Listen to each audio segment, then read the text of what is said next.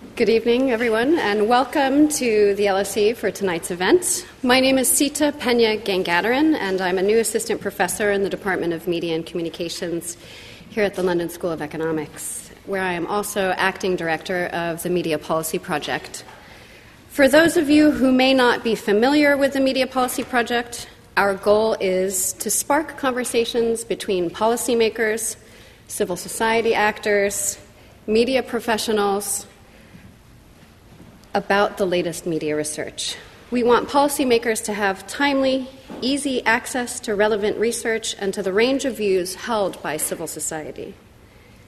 We also work to engage the policy community with research on the policymaking process itself.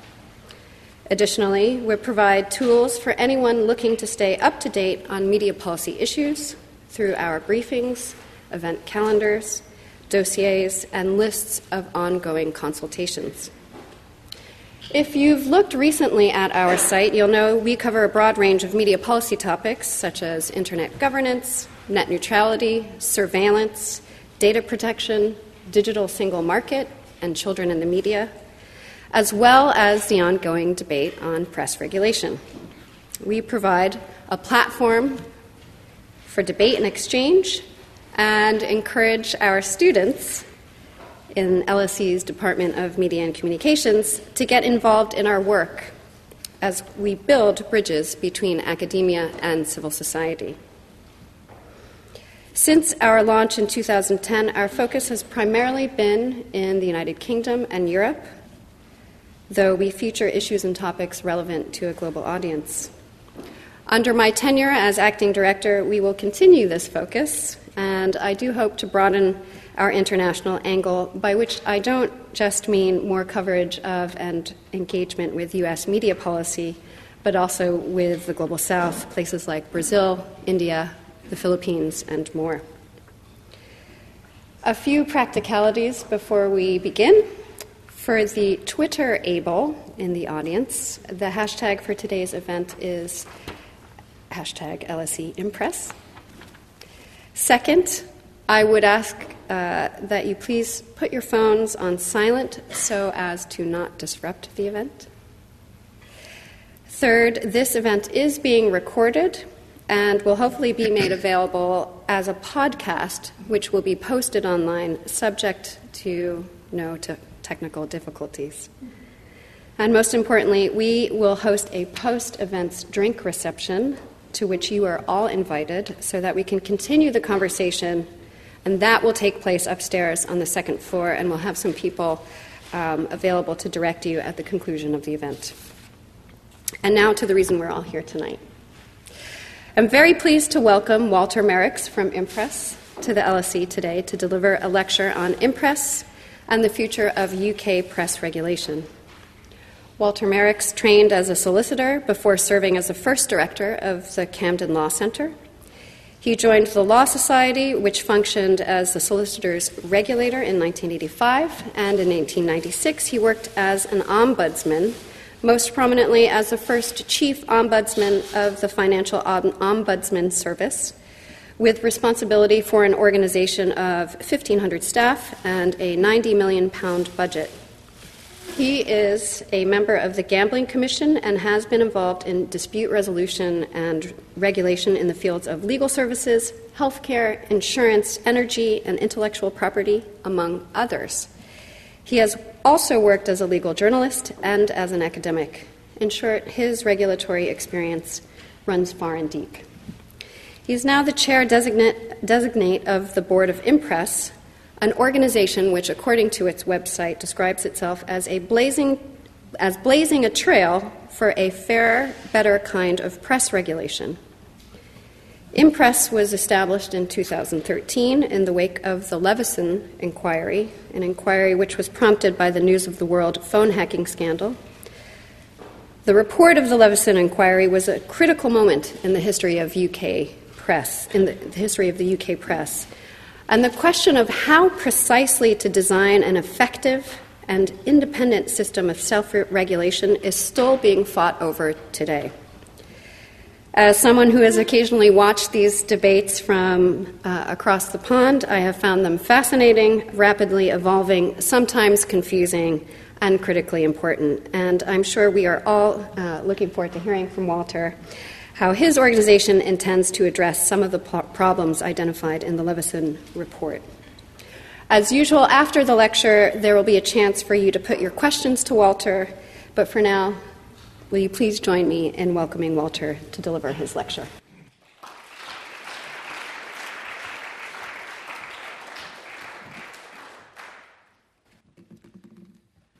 Well, thank you very much, Seeta, and thank you all for coming to this event. The title that I've been given, The Future of Press Regulation, is rather a portentous title. And if you're expecting me to lay out in detail what the actual future of press regulation in the UK is going to look like in the next 5 or 10 years, well, I probably have to disappoint you. No one can really say with certainty what the future will hold in this field. It is, to say the least, quite contentious. One can only say with some confidence that the future landscape won't look like the past, and it won't look like the present. And one of the reasons it won't look like the present is because of the advent of impress. There are, of course, many other reasons.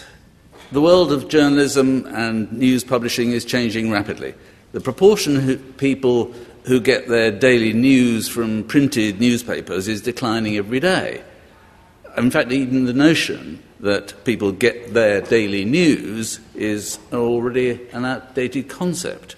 We're all consuming information, not necessarily what we might define as news, from a variety of increasingly diverse sources, from online news sites to global media giants. And this information is both immediate and changing all the time. Digital media, social media, broadcast media are rapidly eroding what used to be the primacy of hard copy national news. And to protect themselves, these national newspapers have ventured into the digital space with varying degrees of success, some behind paywalls, but whether any can really make sufficient money from ads or subscriptions to turn a lasting profit is probably doubtful. And the increasing use by readers of ad-blocking software is posing a serious threat to the business model of online publishing. So this is a challenging time for the press. Many local and regional titles have disappeared, others are fragile. I still read a daily printed newspaper over my breakfast every day, but most people in this country now get their news online. And significantly, they're not paying the news publisher directly for this. Instead, a lot of the money is going to the mobile phone companies, the broadband providers, the search engines, and the social media platforms. At the same time, I think there are reasons for optimism. Just as the Internet has disrupted the familiar business model for newspapers, it's created new opportunities. In this country, we have a great tradition of a vibrant and innovative press. And across the UK, the small independent publishers are creating new titles, both online and in print, to meet the public hunger for good journalism. Now, actually, I think I need to move that. Yes, there we go.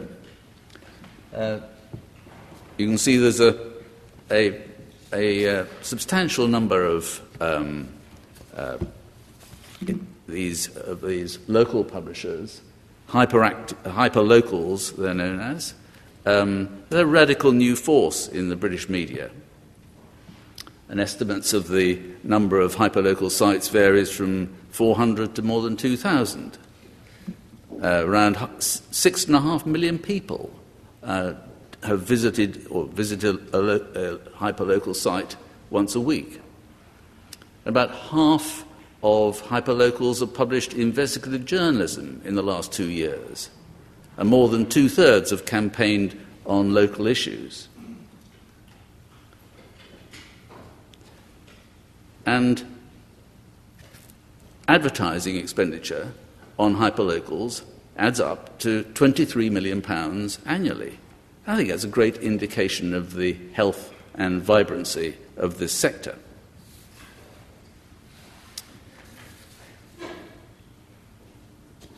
Now, hyperlocals and new publishers are part of the future of British journalism, and I'm pleased to announce that the first members of Impress include hyperlocals like the Caerphilly Observer, which you can see its website here.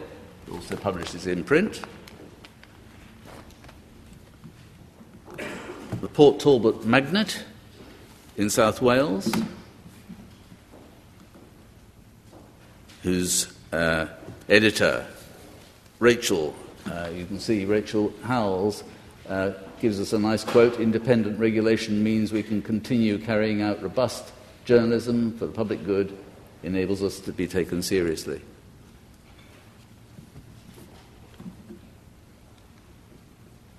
The Lincolnite, as you might suggest, in the East Midlands. And you can see what Daniel Ionescu said about his view of being regulated by us.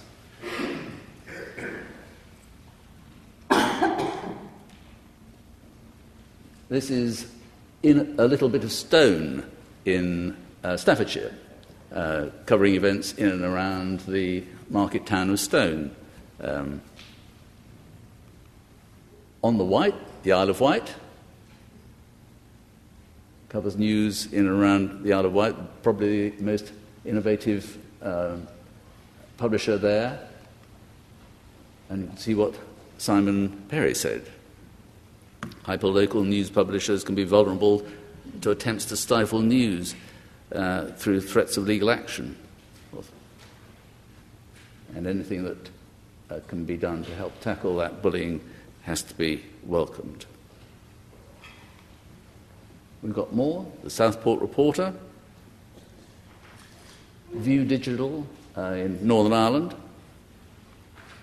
Your Thurrock, Byline, an investigative reporting platform, and The Ferret, which operates in Scotland in a very similar way. Look at that story. Good campaigning journalism there. New Internationalist, been around for 40 years, important news magazine. I'll come on to that in a minute. There are about 30 other publishers who have already said that they're interested in joining us. Some we're in discussion with, and others would prefer to wait until we've been recognised, and that's absolutely fine.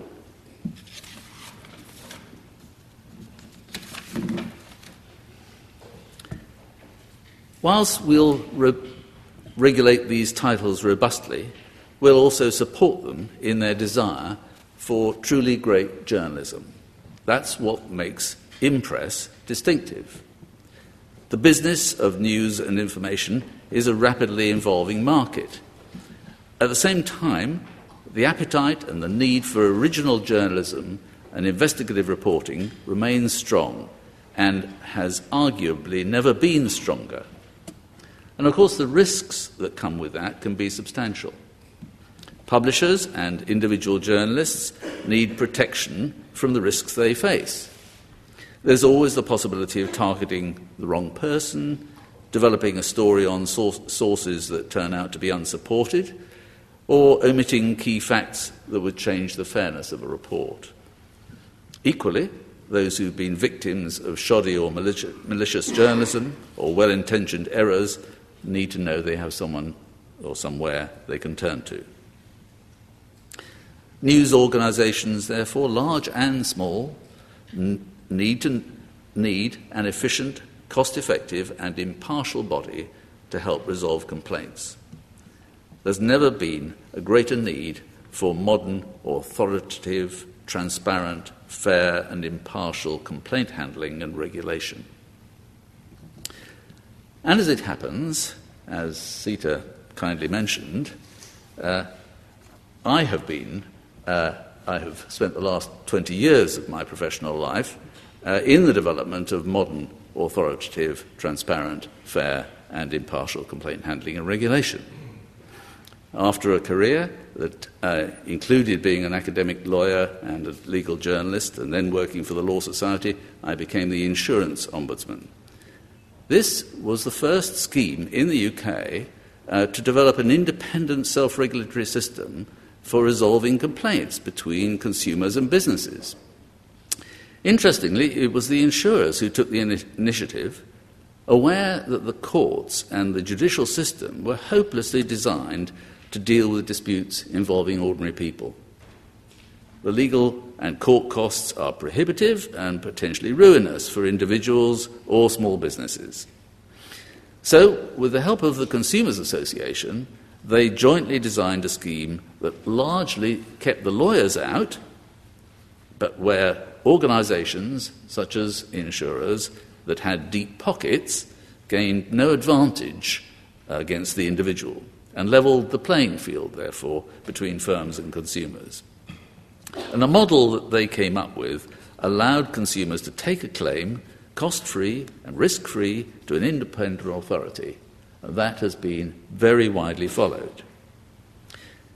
When the insurance scheme was joined up with those for banking, building societies, investment firms and stockbrokers, I became head of the first head of the Financial Ombudsman Service, which became the largest scheme in the world. It's much larger now.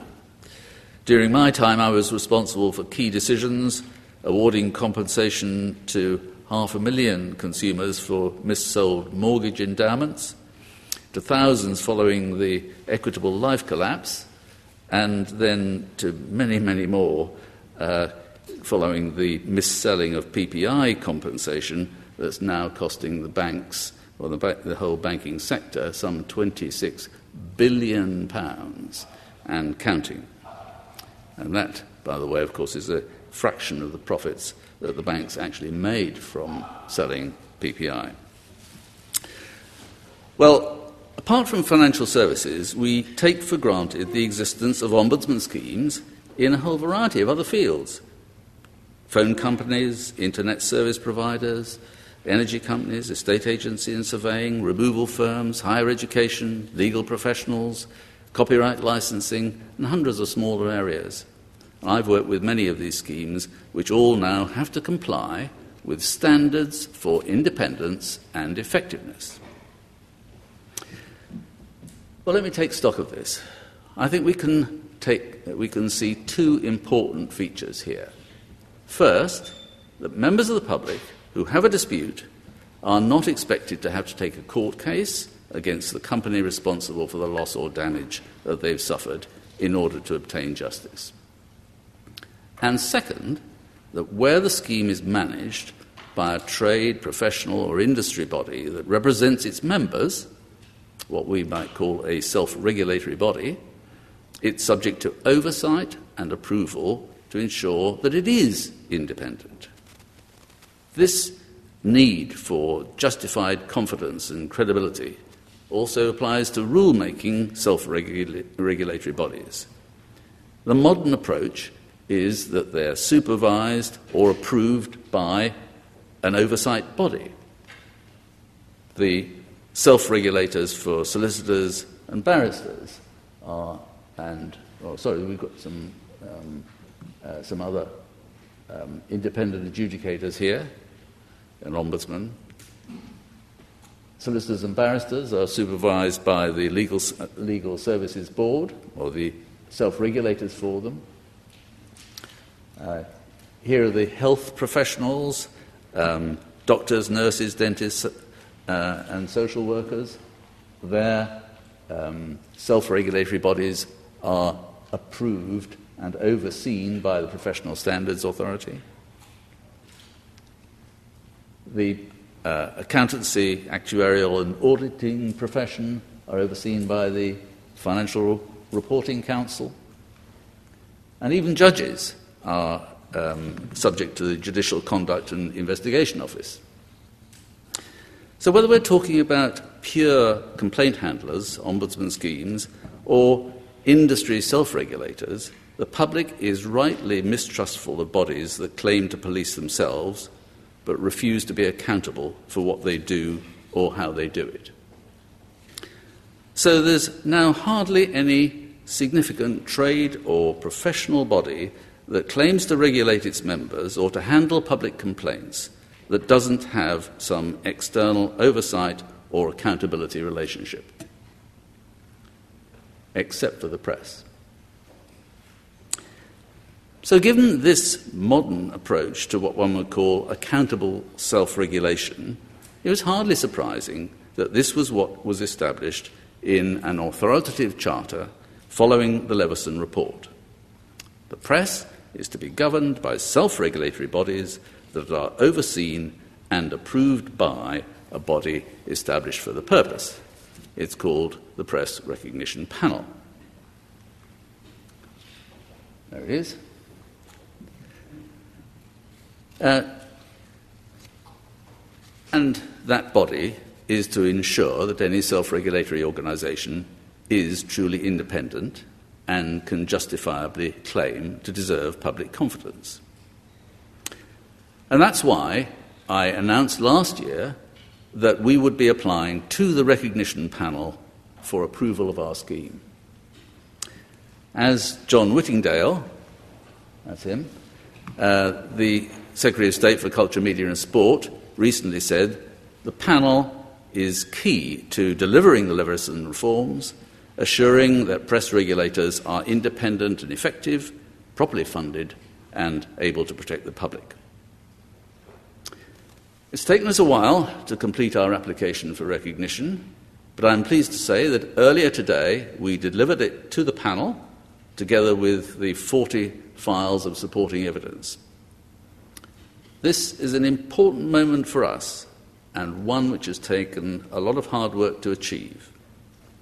We believe that we meet the 23 criteria for recognition, and we will now wait to see if the panel accepts that we are independent and effective, properly funded, and able to protect the public. That's why we say that Impress will be the first and maybe the only independent press regulator in the UK. So now let me tell you a little bit about how we'll work. Well, as you'd expect, for anyone with a grievance, we'll be open to receive complaints about publishers that join us, only after the publisher has had a chance within 21 days to respond to the matter. And then we'll decide whether the complaint is justified. And if it is, we can require an apology or correction to be printed, what that correction should say, whereabouts in the publication it should appear, and in the case of a website, for how long. And we'll publish the results of our decisions on our website. We won't award people compensation, even if their feelings have been hurt. And where something more serious is alleged, a complainant may say that published material has been defamatory, or that it, or the way it was obtained, constituted a breach of privacy. Now, those are civil wrongs, and courts can award compensation for defamation or breach of privacy. Now, as I've mentioned, in my view, the courts and the legal system are wholly unsuitable and potentially ruinous for individuals or indeed small organisations involved in such cases. So our scheme requires that if requested by a complainant, our publishers must cooperate in such disputes being resolved by arbitration. And in partnership with one of the most respected bodies in the field, the Chartered Institute of Arbitrators, we've designed a simple arbitration scheme.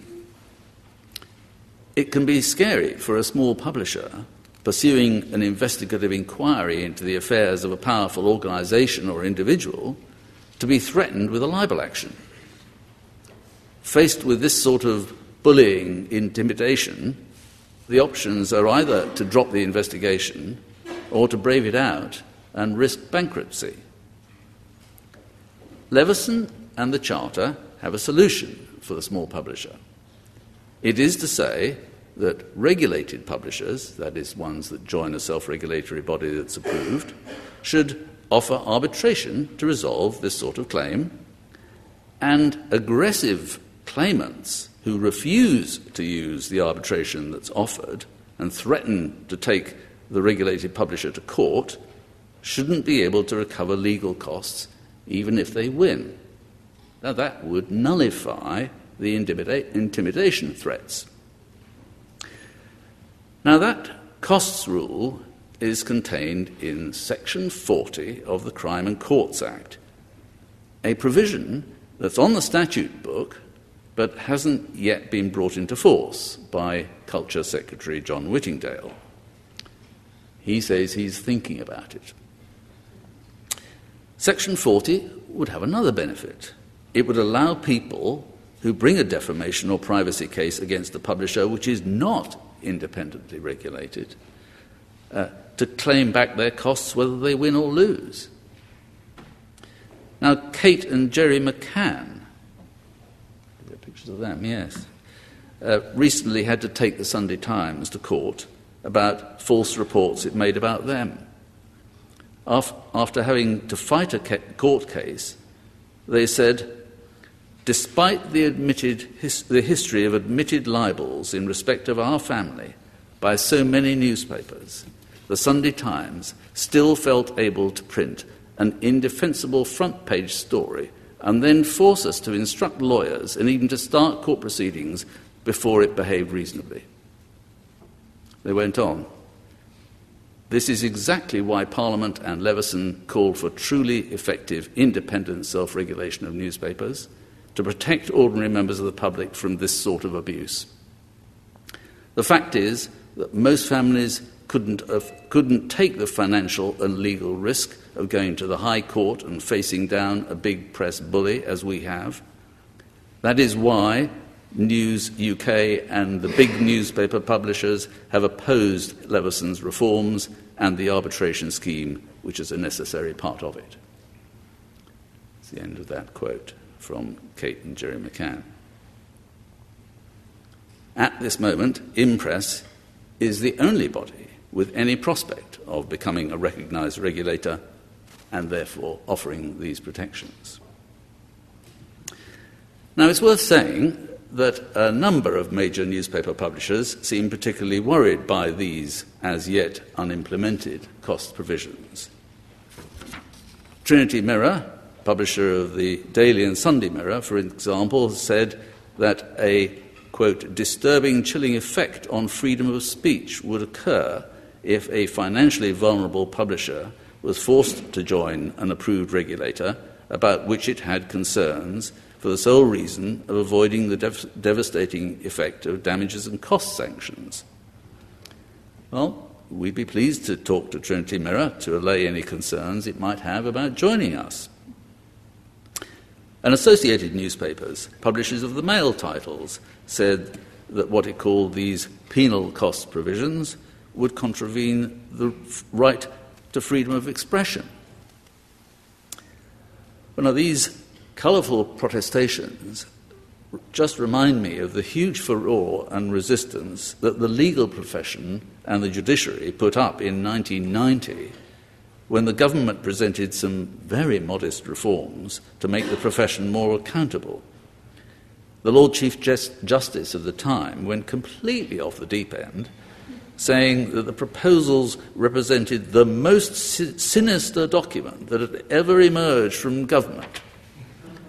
Opposition, he said, does not stand on the doorstep with a toothbrush moustache and a swastika armband. People facing even modest change can whip themselves up into such a frenzy that they obscure the sometimes valid points that they could be making. We too stand for freedom of expression, and we'd like nothing more to work with these publishers. Our doors and our minds are open. But as yet, these cost provisions in Section 40 haven't been brought into force. I can understand why John Whittingdale is thinking hard about whether to do so. As chair of Impress, I would like to see the cost protections for small publishers who join us brought in. As a long-time law reformer, I would like to see people with privacy or defamation claims enabled to use a risk-free, out-of-court scheme to have their disputes and not be placed in the position that the McCanns were. Well, let's go on to recognition. In order to be recognised, we have to fulfil the criteria of independence in relation to appointment and funding. So let me tell you about that now. I and my fellow board members, a number of whom are here tonight, have been appointed by an independent appointments panel following an open recruitment process. No one tapped me on the shoulder or asked me to apply. I saw the ad and I applied because I was really interested. How, you may ask, have we been funded? And is our funding secure? Well, I think that's not an unreasonable question. We're certainly an unusual self-regulator. Most regulators are funded either from public funds, like the Food Standards Agency, which is funded out of taxation, or from fees from the bodies being regulated, like the Gambling Commission, of which I'm a member. Impress has had to bring itself into existence without any public funds or regulatory fees.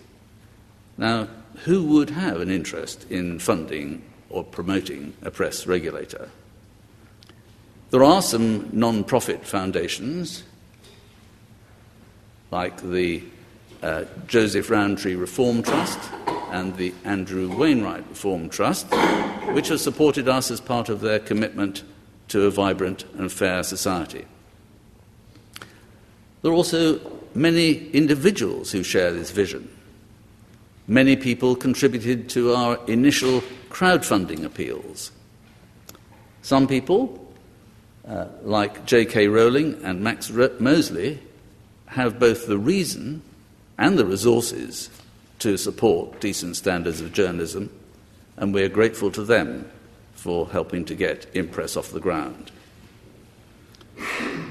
But we can't and won't be beholden to anyone, and we can't allow ourselves to be in a position where our funding could be removed if we offended a funder.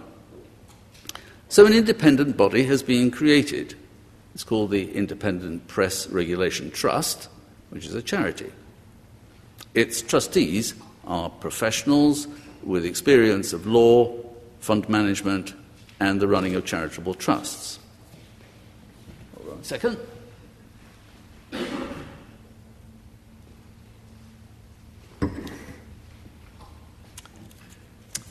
Its aim, that's the Independent Press Regulation Trust, is to promote high standards of ethical conduct and best practice in journalism.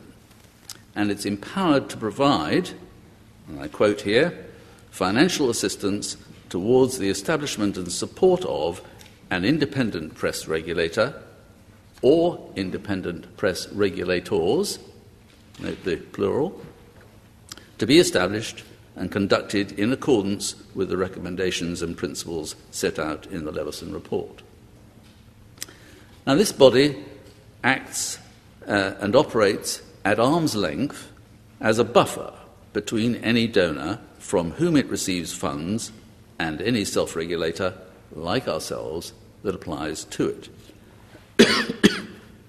To be clear, the funding from the Trust could be available to any other self-regulator. The funding agreement that we have in place with the Trust guarantees funding of £950,000 a year for at least 4 years. This funding could only be ended during this period in extreme specified circumstances, such as the bankruptcy of our organisation. In 3 or 4 years' time, we could reasonably expect to be self-sustaining from a mix of charitable grants from the trust and others and regulatory fee income. This funding we have in place will allow small publishers to join us at very modest cost. For the smallest, it's just £50 a year. And for those publishers, we'll be able to subsidise the cost of any arbitration that may be needed. Now on to a code. To regulate publishers, we must adopt a standards code. The Charter makes specific reference to a regulator having as its initial code of practice the editor's code of practice. Now, this editor's code of practice has been built up over the years by editors of the national, local and magazine sectors, and it's been adopted by IPSO, a regulator to which most of the mainstream press belong, although significantly The Guardian, The Independent and the Financial Times do not. It's the code that's taught to students in journalism schools, and it's been the subject of all sorts of interesting analysis and comment. It's freely available on the website of IPSO and of the body that drafts it, the Editors' Code Committee. Its principles cover accuracy, privacy, harassment, intrusion into grief or shock, reports about children, the use of clandestine devices and subterfuge, and a number of other areas. And in a number of these areas, there are public interest exceptions. Now, you might think that those who developed this code would be proud of it and want us to use it. But no. The body that funds, stands behind and controls the rules of IPSO claims copyright in this code. It has offered to license the code to us only on the condition that we do nothing that contradicts or is otherwise inconsistent with any application of the editor's code by IPSO. In other words, only on condition that we sacrifice our autonomy and independence. Now, does this move have any shred of public interest justification? Or is it just an attempt to obstruct us getting off the ground? Members of the House of Lords Communications Committee certainly seem to think so, as did members of the House of Commons Culture Committee in hearings last year. Even IPSO's own chairman, Sir Alan Moses, agreed. When he was asked about it by both committees, he said he thought it would be absurd to prevent us using the code. Good though the editor's code may be, there are gaps. For instance, in the past few years, a number of journalists have been arrested by the police, and I have to say in the main acquitted, after paying sources for official information. And it was their publishers who handed over their confidential sources to the police. Now, the code has little to say to publishers and journalists on these issues. We've recently analysed the codes used in 50 other countries around the world, and there are at least 30 issues that other countries regard as important but aren't in the editor's code. So we won't be using it for very long. And I can announce tonight that we plan to develop our own. We'll shortly be launching a consultation on what ought to be included in a new code. And apart from our input from our member publishers will be important. And we won't claim copyright. We'll be delighted if others choose to use our code. So where are we now? We have a strong team in place under Jonathan Hayward, our chief executive, the man whose idea Impress was, Ed Proctor is our Chief Operating Officer, currently completing his term as Chief Executive of Sport Resolutions, the dispute resolver for sport in the UK. And we're supported by a Policy and Complaints Officer, a Company Secretary and Head of Business Development. I'm also delighted to announce that we've just appointed, or just two new board members have just been appointed and are joining us. Martin Hickman, in the front row here, former Deputy News Editor of The Independent and Westminster correspondent for the Press Association. He's co-author of a best-selling book about the phone hacking scandal, Dial M for Murdoch, and runs his own publishing company. And Emma Jones, former columnist at The Sun and a news and features writer at the Sunday Mirror. She worked her way up to become deputy editor of the bizarre show biz column at The Sun and claims the distinction of having been sacked by Rebecca Brooks. Not alone, I think. So what's our strategy at Impress? We aim to build membership up from the ground up, working with hyperlocal and other niche publications first. In addition to our independent Leveson-compliant approach, the attraction for smaller news organisations is that Impress is cheaper. Our fees are transparent and banded according to turnover. We see a role for a new independent regulator, even if John Whittingdale decides not to implement Section 40 for the time being, although it's obvious that the protection that we could offer small publishers would be dramatically strengthened if he does. But we prefer that publishers see Impress as a destination of choice, an organisation they want to be part of, rather than one they feel they have to join out of fear.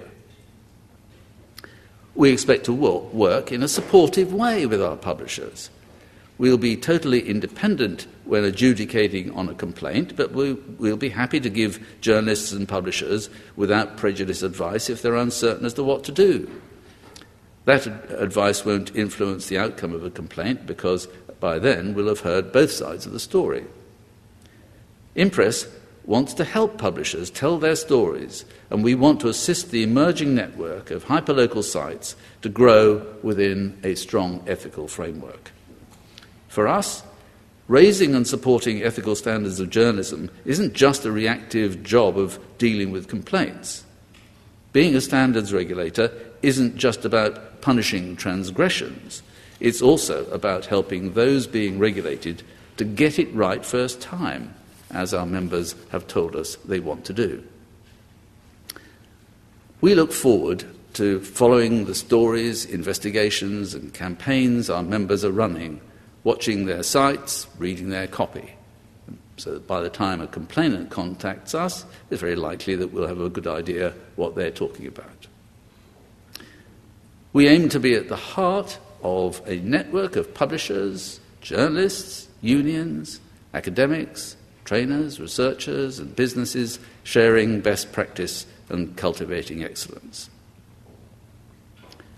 Do we expect those major publishers outside Ipso, The Guardian, The Independent and the Financial Times to join us?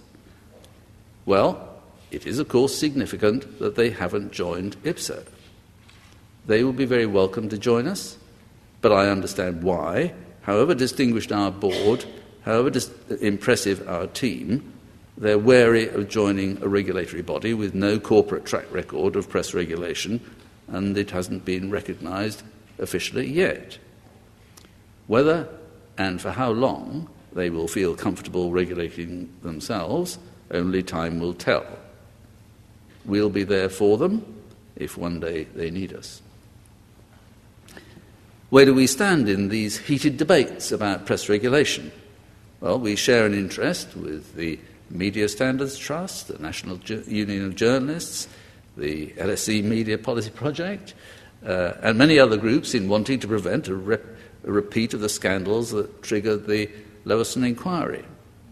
It's fair to say that we agree with Hacked Off that the charter framework of accountable self-regulation is the right model for future press regulation, as do the NUJ, Sir Harry Evans, and you should see the film about the thalidomide scandal that he exposed, the free speech body Article 19, and the government, and all parties in Parliament. All are committed to that framework of accountable self-regulation. Most of the national newspaper titles have so far rejected the Charter framework. As we begin the process of bringing the framework to life with our recognition application, things will begin to stir. How fast, how far, we shall see. So finally, what does the future look like for Impress? We aim for the Impress mark to become a trusted and recognised brand in ethical journalism. At the same time, Impress-regulated publications will be seen by readers and the public as standout, trustworthy titles. Impress publications should attract innovative editors and reporters. A true measure of our success may be when advertisers understand the commercial value of the Impress mark and are prepared to pay more for space in publications that carry it. I said at the start of this lecture that the future of press regulation in the UK won't look like the present. My prediction is that alongside the myriad of other forces at work, commercial, technological, social and political, the advent of Impress will be seen as having made a significant impact. Just how far that impact will reverberate, I will not dare to predict. I will leave that assessment to you. Thank you very much for listening.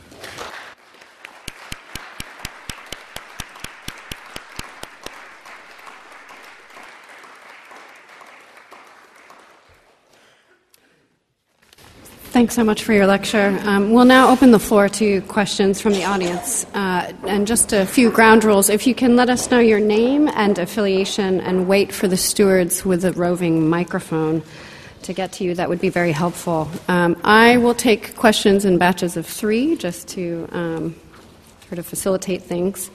But I actually wanted to take moderator's prerogative and ask a question that actually ties into how you concluded your lecture, thinking actually about the historic role that Impress may play. And so I'm thinking about your comments and how this debate on UK press regulation has unfolded, and it reminds me of a historic moment in U.S. press history, where I think norms of press freedom, press independence were really established, and that was with the publication of the Hutchins Commission report and the development of a self-regulatory scheme really took root in the United States. That is to say, a lot of media historians are known for arguing that press freedom wasn't a natural occurrence, it's something that happened as a result of a particular moment. And so I'm thinking 50 years from now, right, when the landscape for news media has changed even more dramatically than as you described,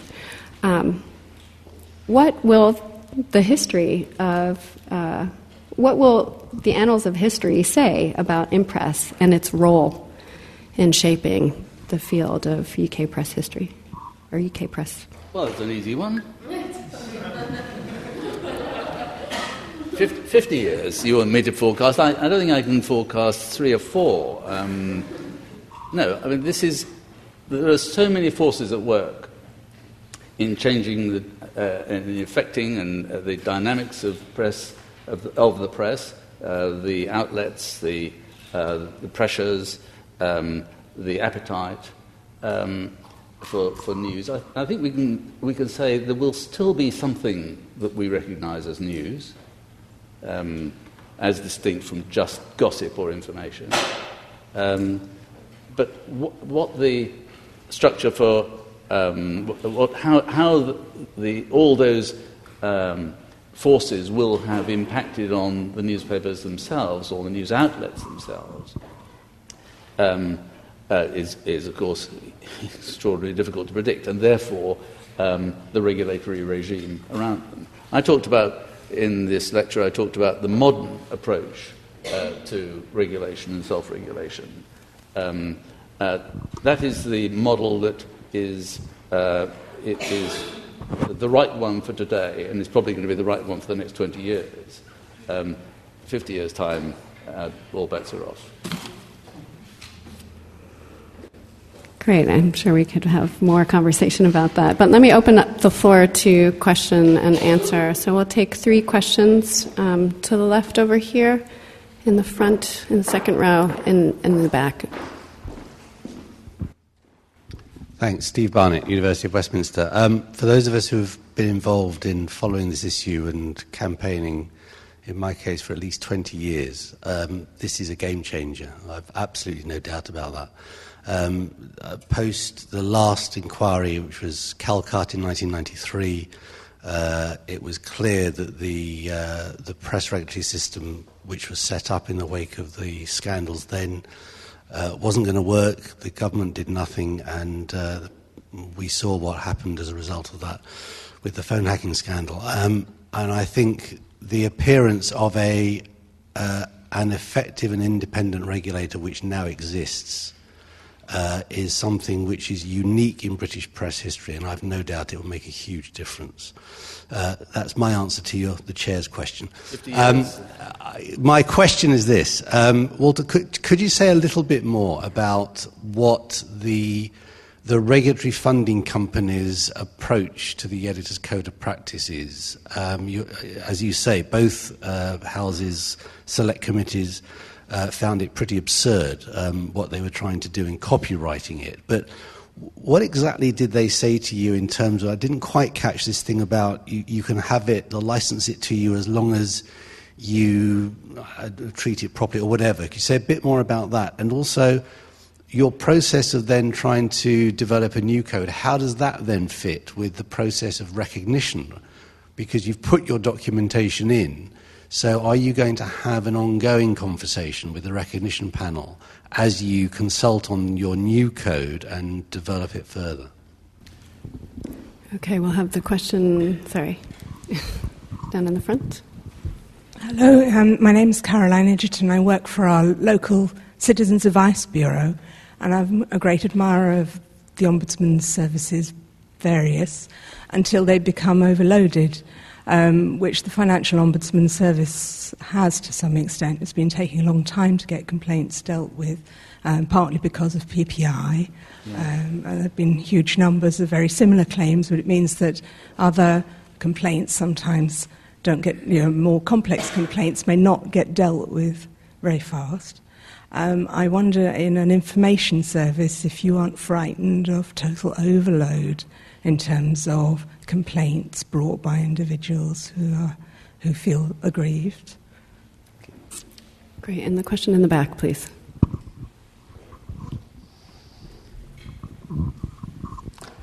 Hello, my name's Tom Murdoch. I'm a charity lawyer at Stone King. Walter, I wonder if you could... I was tremendously encouraged to see the large number of hyperlocals you've encouraged to join. I think that's fantastic. And in the context of the changing way, as you say, in which we get our news, I think that's really important. As someone who works with charities a lot, I'd be very interested to know your thoughts, please, on how you see perhaps a kite mark being developed for standards for particularly hyperlocal publishers, and how they might differ from, their needs might differ from those of perhaps more conventional publishers. Right. Well, I'll start with Steve. The conversation we've had with the regulatory funding company, that's the body that stands behind IPSO, funds IPSO, controls the rules of IPSO, and claims copyright in the code. They've said that we could have a license. They've said that they wouldn't charge us for the license, but they say that the conditions on which we would be allowed to use their license would be that we would have to observe all the decisions that IPSO itself makes. We wouldn't be able to depart from the lines of decision-making that they've adopted, which I think ties our hands and means we can't use it freely. However, we will be using it initially.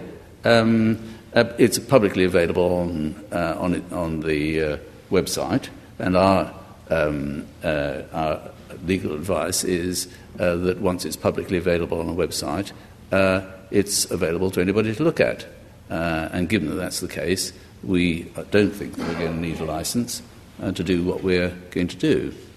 And as we develop a new code, of course, if and when we adopt a new code, then we'll have to be in touch with the press recognition panel, because they'll have to have a look at it and make sure that it's a code that's fit for purpose. So that's where we are. Overload. I recognise the frustration you've experienced in advising clients and helping them taking cases through the Financial Ombudsman Service. I have to say I left the Financial Ombudsman Service some time ago. I, too, was responsible for situations when we were hit by huge waves of single-issue complaints. And at that point, we had backlogs, undoubtedly. It was almost impossible to avoid. We did do a number of things to try and mitigate the problem for consumers. As far as we're concerned in Impress, I think we'll be growing from a very small base, and we'll be able to moderate that. So we won't be taking complaints from the main national newspapers, which potentially generate quite a large number. We'll be taking complaints from the publishers who I've mentioned. There will be complaints. They tell us they do have complaints, and they would like to have a recourse that enables those complaints to be resolved independently. They would naturally hope that they'll be found not to have breached any aspect of the standards in the code. But if we find that they will have been, then at least they know they'll have been judged by an independent body that meets proper standards and has been properly recognised. As far as the Impress mark or kite mark, I think it's a really rather exciting development that this mark that you can see there is something that our publishers are going to be quite interested to have on their website, in their printed publications, which will be something that will distinguish itself from other titles. So I hope that I can't be sure they will, but that's what they've said to us. They're keen to have that kind of distinguishing feature, which I hope will then become more widely known and more widely recognised. It's something and of course we'd be required. It's important that it goes along with a statement that if a person has a complaint, this is where they will be able to take it to.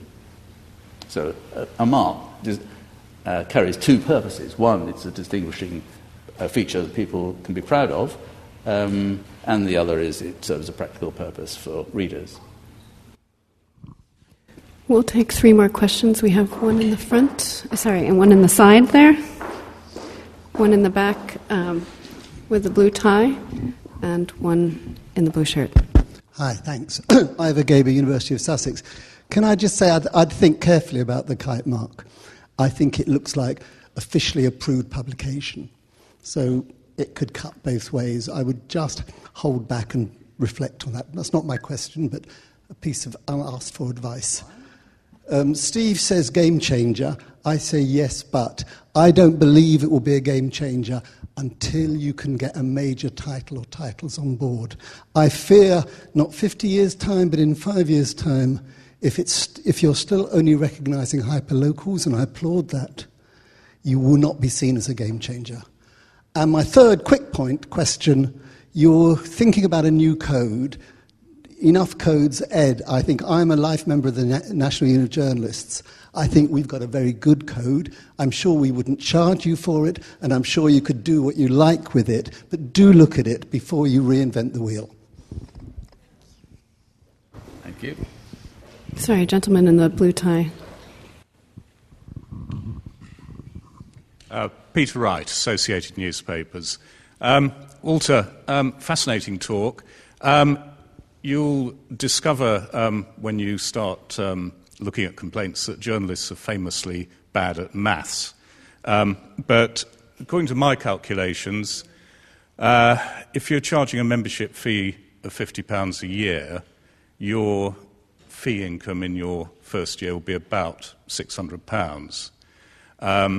Your budget is $950,000, which is a massive difference.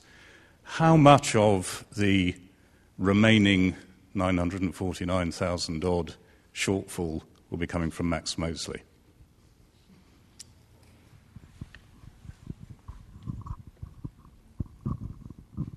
Down in the front with the blue shirt. Thanks. My name is Joe Mazur. I'm an assistant professor. I'm Joe Mazur. I'm an assistant professor in the government and philosophy department here. I work on media ethics. I was wondering how you're thinking about the issue of impartiality. What kind of standards will you use to evaluate those kinds of complaints?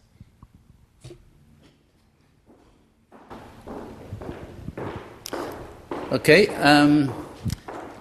Think carefully about the kite mark. I don't know if it's the design that you don't like, or you just don't think it works, or you don't think. Oh, it's the principle. I see. Right. Okay. Well, we have thought about it quite a lot, and I think we've seen that sort of danger. I can't say we've entirely dismissed the concern that you raised, but I think we think that on the it will be. If our members, as so far, we've only just started a recruitment of members, the first dozen members we have now, but there are plenty more in the offing. If the majority of them say we don't really like this, or we want to use it in a different way, can we develop something different? Well, we'll listen to that. Will we be a game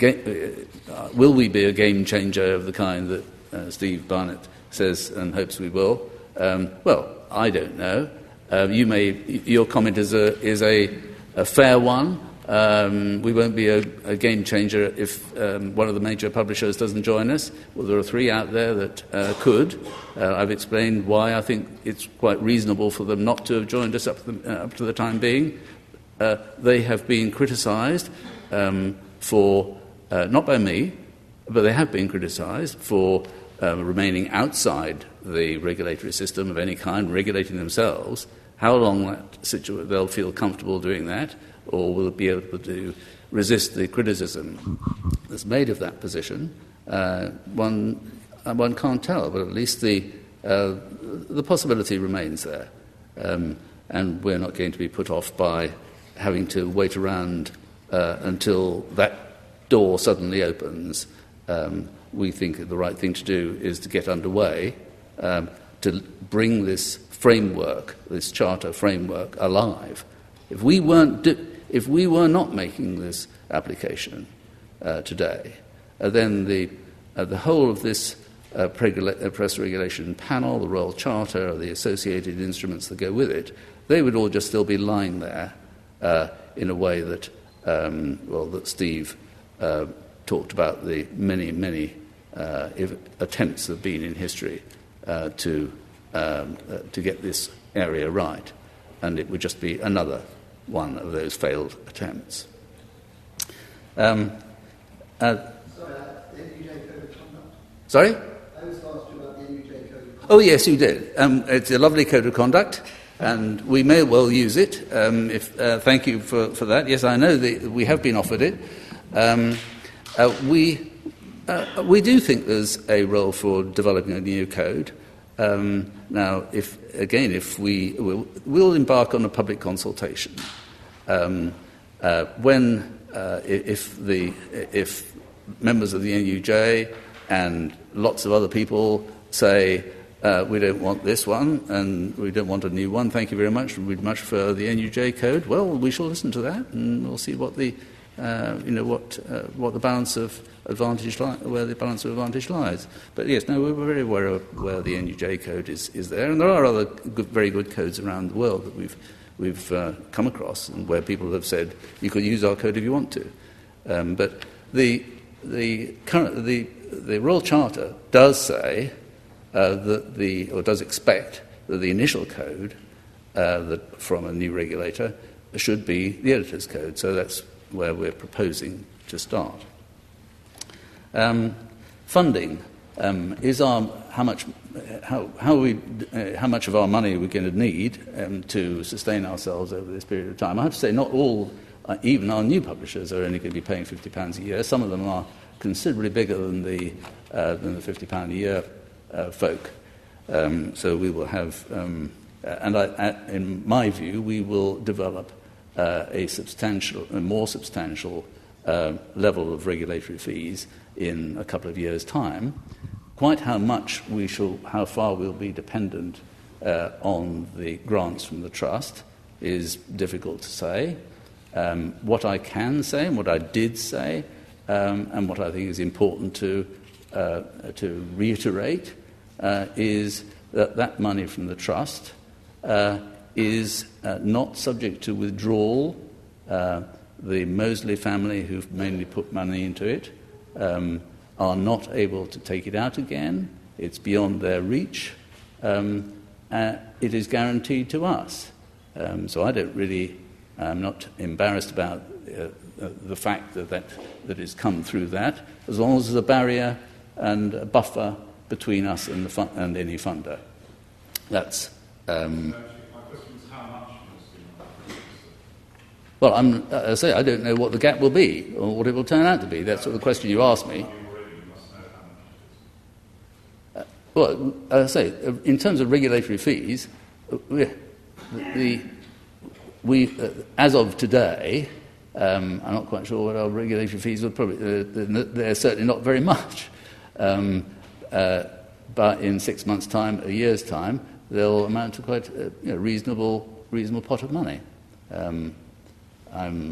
We will have submitted to the press recognition panel a business plan that will take us over the next 4 years, as we're required to do, and you'll have the chance to have a look at it. Can you tell us how much money the most?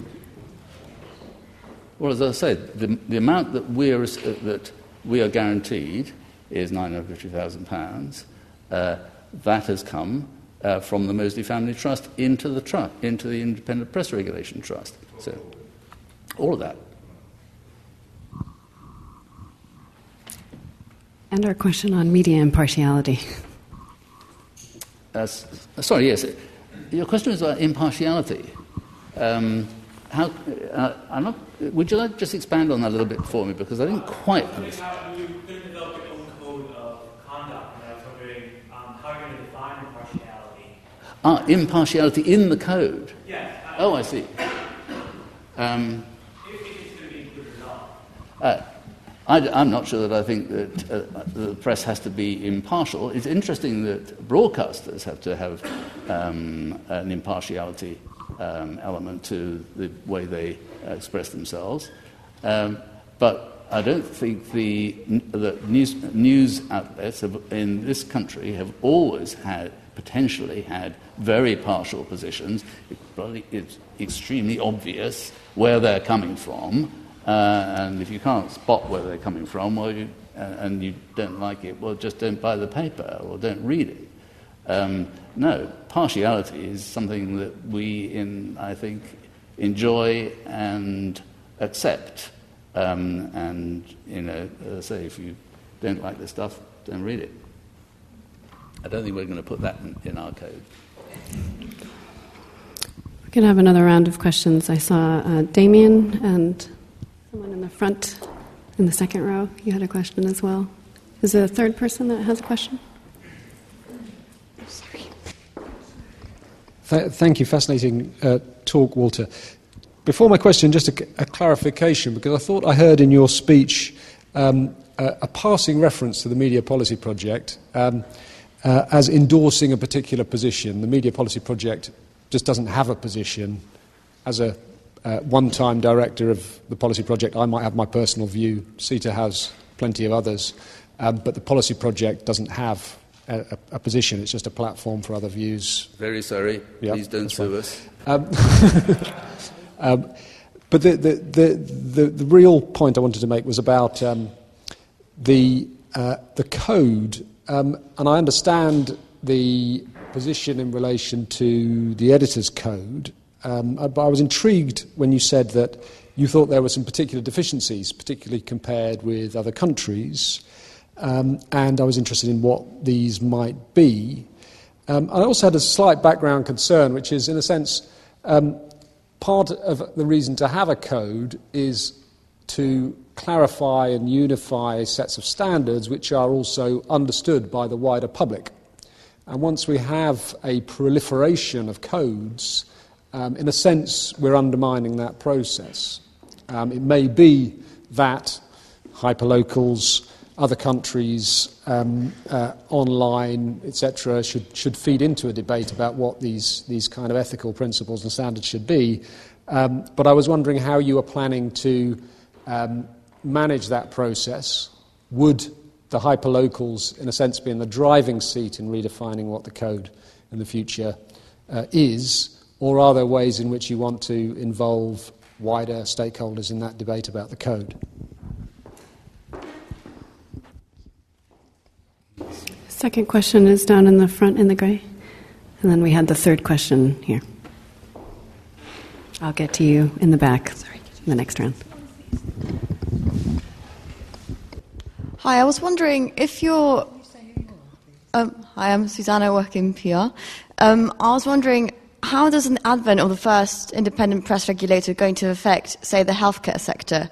Are you going to specifically look at different sectors and then have different codes, or how exactly in practical terms would a regulated body affect an entire sector, for example? Because as I understand it, you have experience in that area. I'm Simon Khan. I don't think I have any affiliations that are relevant to today. Walter, I was listening to you on the radio about 3 hours ago on Radio 4, and one of the questions, or the way you were introduced, I think, the interviewer was trying to be provocative in pitching Impress and Ipso as in opposite corners of a boxing ring. And the thought occurred to me to ask, do you see Impress and Ipso as competitors, or do you see the two as potentially complements? Is there a world in which there might be two regulators regulating different parts of the industry, or regulating in any other complementary way? And a second comment on the kite mark. As this is the 21st century, will it be available in different colours?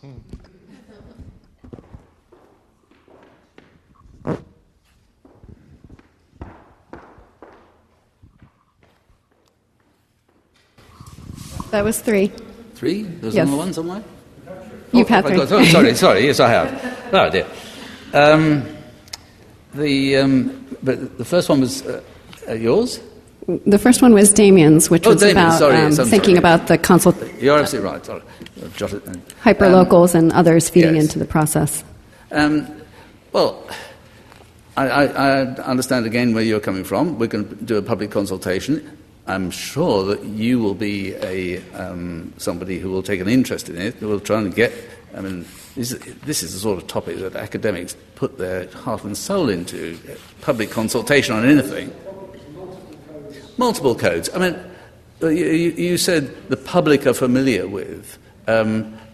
How many members of the public here can recite the editor's code, or can say how many exceptions there are into it? No doubt Peter can do that, but apart from him, it's not the sort of thing. Sorry?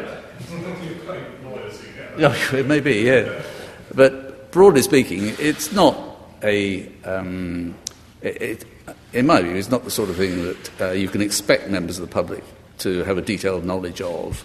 and if there are different, slightly different codes that cover areas which, frankly, need to be covered because times have changed. I mean, this topic the topics I mentioned about following the phone hacking or the inquiries, the police inquiries that followed that, they were issues that the code didn't deal with, maybe because nobody ever thought that those issues would arise, but they have done, and now you kind of say, well, what? So what does the code say about these things? What do journalists are supposed to do in trying to obtain a story from a public official who they encounter, who are they allowed to take him out at lunch? So, not slip him a $5? No, so not a lot more. It's clearly not. And our publishers, if they are subject to a major police inquiry, should they just hand over all the sources of their of the journalistic material from which they obtained, and from those sources thought they were going to be protected, and those journalists thought they were going to be protected? There are issues there. Sorry, and your next question was about whether we were going to be going into the health regulatory area. No. This is about press regulation and regulation of publishers publishing news in the press field. Obviously, the press cover all sorts of different subject areas. We would certainly be very happy to have as a publisher that was publishing about the health sector, like Health Service Journal or one of those. I mean, they're currently elsewhere, but we'd be very happy to do that. So we're covering. We are delighted to cover the whole spectrum of publications that publish news, whether they're magazines, whether they're sectoral publications, whether they're local publications, whether they're more general publications that publish material that would be of interest to anybody. Does that answer your question? Not quite. Okay. My question wasn't about going to help. As in, my question was going to be whether you're going into your main point was talking about the news and talking about general press. I was wondering whether you're going into particular sectors of news industry. It wasn't. No. Okay. Well, I think the answer to that is no. We're going to be a generalist. Generalist regulator regulating publications, all different sectors. Okay? And Simon, well, are we going to publish allow the Impress? We'll have a serious debate about colours of the Impress mark. It's capable of being reproduced in more than one colour. Very major topic. We shall put our minds to that. But IPSO and Impress as complements, as opposed to... Okay. Yes, well, the serious topic there. Are we going to be competitors? No, I mean, I don't... I have pleasant and cordial relations with Alan Moses and Matt T, who's their chief executive. And it seems to me we are bound to work together. And we will work together because we are bound to get people ringing us who have the wrong place, and likewise, IPSO are likely to get complaints from that really ought to be directed towards us. So we're bound to work practically together. So that's a start. Of course, we're going to need to talk to each other. If we are using the same code, I'm sure we want to talk to each other about that. If we're considering an issue that maybe they are just about to consider, it would make sense for us to be talking to them in a sensible way. So I see that it's quite possible for two organisations in the same space to be, to a certain extent, competitors competing for the publications that we want to attract to be regulated by us. But also to cooperate in the practical business of serving the public. Great. I know we had two hands up, and I think that's in the back, all the way in the corner, and I thought I saw a hand up in on the side there. And while we're getting the microphone, I actually want to put my question as well. You talked about incentives for these hyperlocal publishers to join Impress, and I'm just wondering if you could provide a little bit more detail about how that practically is going to work and whether the incentive scheme you've described, i.e. the lower financial cost of joining this regulator versus another, will also require some sort of legwork or footwork in actually developing relationships with the small publishers that you've identified in your strategic focus. So that's my question. And we have a question in the back. Hi, my name's Ed. I'm from the Telegraph Group. It's just a quick question about the Moseley money. You said you had security of... Sorry? Sorry, the what? Telegraph Group. Yeah, sorry. You said you had security of funding for 4 years of 950,000. Yeah. I suppose it's quite an important point. Has that 3.8 million been given as a lump sum by the Moseley family? Or will the trust have to go to them each year and ask for it? Or are they sat on the 3.8 million now? All I can tell you is that our guarantee from the trust is that we get our money over that period. Okay. In fact, we get it in quarterly, 6 monthly chunks. So it's like, I mean, frankly, this is rather like any other charitable funding from grant funding from a large charitable trust. So they're not sat on 3.8 million? We are not sat on... But the charitable trust are? That's a question for them. All I know is we have that guarantee of that amount during the course of every year for the next 4 years. Okay. And J.K. Rowling, have you got a figure for the amount of money she's given you, or to the charitable trust? I do also want to make sure that we get our last questioner in as well. As far as I know, she hasn't recently given to that trust. We have had discussions with her. And could we have a figure? Sorry? Could we have a figure? No, I'm not giving you a figure about what she has given. She hasn't given anything to that trust as far as I know. Okay. Thank you. But she's given money to us in the past and has not ruled out giving money to... And, of course, this is a new framework of funding. Up until the advent of the Press Regulation Trust, people gave money direct to us, which I didn't think was a comfortable position at all. And I'm really glad that we have the buffer now between ourselves and the Press Regulation Trust, which can hold money, whatever money it's got, but we have a grant funding agreement with them, which, as I say, acts as an arm's length buffer. Evan Harris from Hacked Off. I mean, if Jo Rowling gave money, it's probably from the damages she won from Associated Newspapers, Peter Wright's paper that libelled her viciously, and she won in court. So it's from them, I think, it could be said. I've got a quick question about the code. The Charter Preamble says that body that seeks to replace the Press Complaints Commission as an equally useless regulator shall, in a preamble, put forward the editor's code. I don't think there's a duty on Impress, if it's a more serious regulator, to do so. So you do have the option of not doing so. And I also wonder whether you might want to take legal advice on the position that the RFC are taking, because they have been known to make intimidatory threats that aren't really backed up by a serious legal position. Because many people would find it astonishing that they could put those sorts, require you to take a license for something that's so clearly in the public interest and is supposed to bind journalists by their own words. My other question was about your funding, because there's been some interest in that. I assume the relationship you will have with the Independent Press Regulation Trust will be an open one.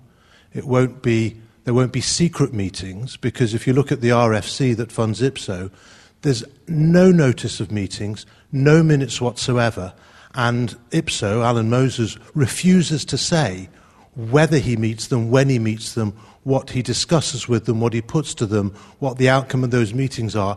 It's completely secret. And I think people would expect that the relationship you have with the trust, which may be straightforward, because they don't control your articles like the RFC controls IPSO. one would expect that to be published correspondence, given especially that they are regulated, unlike the RFC, they're regulated by the Charity Commission. So a two-part question, and my question about incentives for growing the network of... Well, the incentives are some of those who are steeped in this topic think of as the incentives are those contained in Section 40.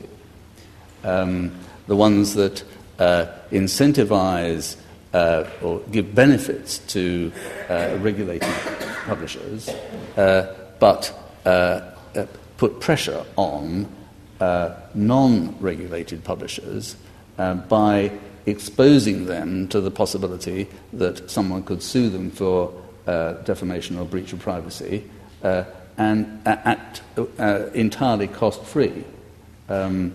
So that has been described as penal or certainly an unpleasant position to be in if you were a vulnerable publisher. So those are the ways in which those incentives are potentially designed to work. And as I said, not entirely surprising to me that John Whittingdale's thinking rather carefully about whether or not to bring that framework into being. Otherwise, we shall be out there trying to recruit the publishers who are not part of IPSO, insofar as they haven't already made up their mind. And we've got a team that, as part of our team, that is involved in business development, trying to reach out to at least 400 hyperlocals that are involved in this game, and probably more. So my next question was about, where was it? Was it you, Evan? Yes. A relationship with Independent Press Regulation Trust. Will it be open? We will have to, of course, be open with the Press Regulation Panel. They have to be satisfied that our relationship with our funder is secure, because they have to know that we have sufficient funding. That's one of the charter requirements. And they need to know that that money is secured in an independent way. So, of course, we'll be sharing that with them, and everything we share with I think pretty much everything we share with the Press Recognition Panel comes into the public domain. So it will be an open relationship in that way. Great. Oh, sorry, taking legal advice. And if you can answer that question in about 1 minute. Oh, yes, okay. Well, I can by simply saying any legal advice that we have received is privileged and remains confidential if we had received it.